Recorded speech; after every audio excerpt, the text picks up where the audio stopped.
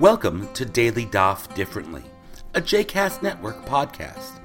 This daily podcast invites you to join us to study the daily Talmud page with a variety of liberal rabbis and teachers. For more information about Daily Daf Differently, please visit jcastnetwork.org/DDD. For more information about the other JCast Network podcasts and blogs, please visit jcastnetwork.org. Shalom, this is Rabbi Aaron Alexander.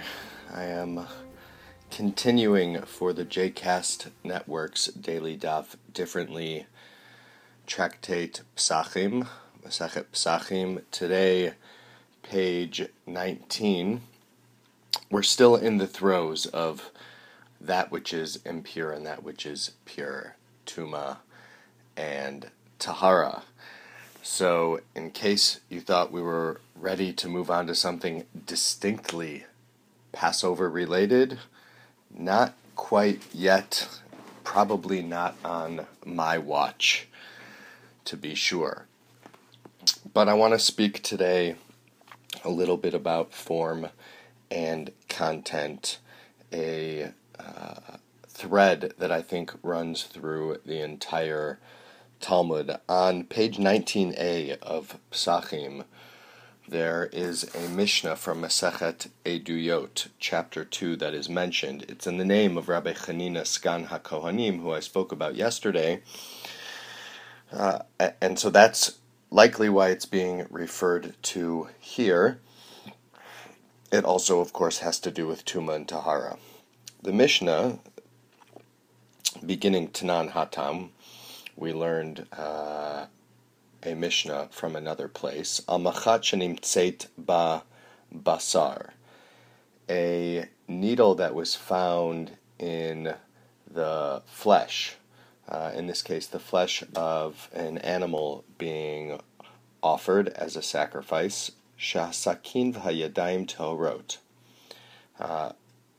the knife that was used to cut the animal and the hands of the Kohen, who was likely doing the cutting, are pure. They're tahor. So the image in front of you is an animal being sacrificed, and lo and behold, there's a needle in a haystack, which is to say a needle appears.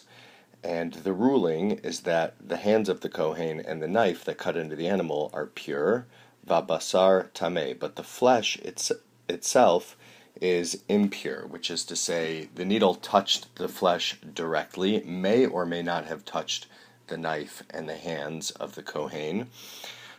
So we know that the needle is tameh. We're in all kinds of category of biblical prohibitions, rabbinic prohibitions, doubts, things that we're sure about. Nimtzeit baperesh, but however, if when the needle was found, it was in the animal's excrement, hakol tahor, everything that has been mentioned thus far is considered pure, which is to say the flesh, the hands of the Kohen, and the knife that the Kohen used. Amar Rabbi Akiva, zachinu she'ein tumat yadayim b'mikdash. Rabbi Akiva draws out from this ruling that, therefore, the rabbis did not decree against, or did not decree that hands in the temple area are to be considered impure, which is to say, if the rabbis would have been worried about such impurities on the hands of the Kohanim, surely this would have been a case that demonstrated that, because the hands came in direct contact with something that was potentially impure, a needle that touched the flesh that then the Kohen touched. Interesting here in this Mishnah, and why I wanted to spur a conversation about form and content, is because there is nothing in this Mishnah that suggests explicitly why the needle itself had become impure.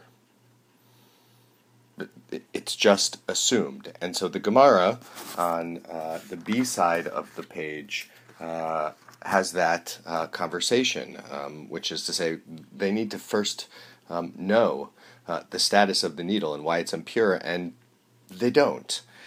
They don't know. It's possible that they say, in trying to figure out what the problem with the needle is, it's possible that this is a case in which we know that the needle had been contaminated by a dead body, and the person cutting it recognized the needle. It's an unlikely solution in this case. Again, needle in a haystack, but at least attempts to understand why the needle itself would be impure. It would have touched an av tuma, a primary category of tuma. Other suggestions are where the needle originated. If the needle comes from outside of Yerushalayim, the assumption is that it was never meant to be pure in the first place, didn't need to be pure, and then in which case, when it is doubtful, if it's from outside of Yerushalayim, you consider it to be tameh. Therefore, our ruling would stand. If it comes from in Yerushalayim, then the assumption would be that the needle is tahor, and our Mishnah would in fact be somewhat moot. Form and content. Content here is about the safek status of not only the hands of the Kohen and the knife, but the needle itself. But the form is something that each one of us experiences on a regular basis, and is in fact the entire project to a certain extent of rabbinic conversation, which is to say, there are authoritative texts put before us, transmitted orally from another time and another place, specific circumstances boiled down into a few short words, and we are only left to interpret and to identify the truth that it may contain, the truth about the facts and the truth about the meaning. That's exactly what's happening here with the needle. It's just a needle, but the Mishnah is so far outside of its context in the later rabbinic discussions that we have to talk about where the needle comes from. Who might know something specific about the needle? So too in our lives, I think we are presented so often with the thoughts of others who have come before us. These are in daily conversations. Somebody said something to me yesterday. Something said something to this person, to that person. And in order to use those conversations as guideposts for our own conversations, for our own direction in life, we have to essentially reenact the rabbinic process at every step of our lives, which is to say, try to understand original context to the best we can, throw out possibilities, and the best we can do usually are half-truths.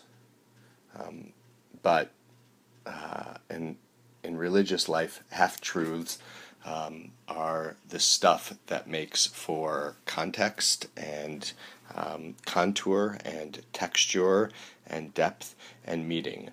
Half-truths allow for an oral Torah like we have in front of us, and the oral Torah that is each one of us trying to find our way through the world with the Torah as a prism, form and context. It's just a needle that the Mishnah mentions, but we want to know something about that needle. We need to know something about that needle, and even when we have half of an answer,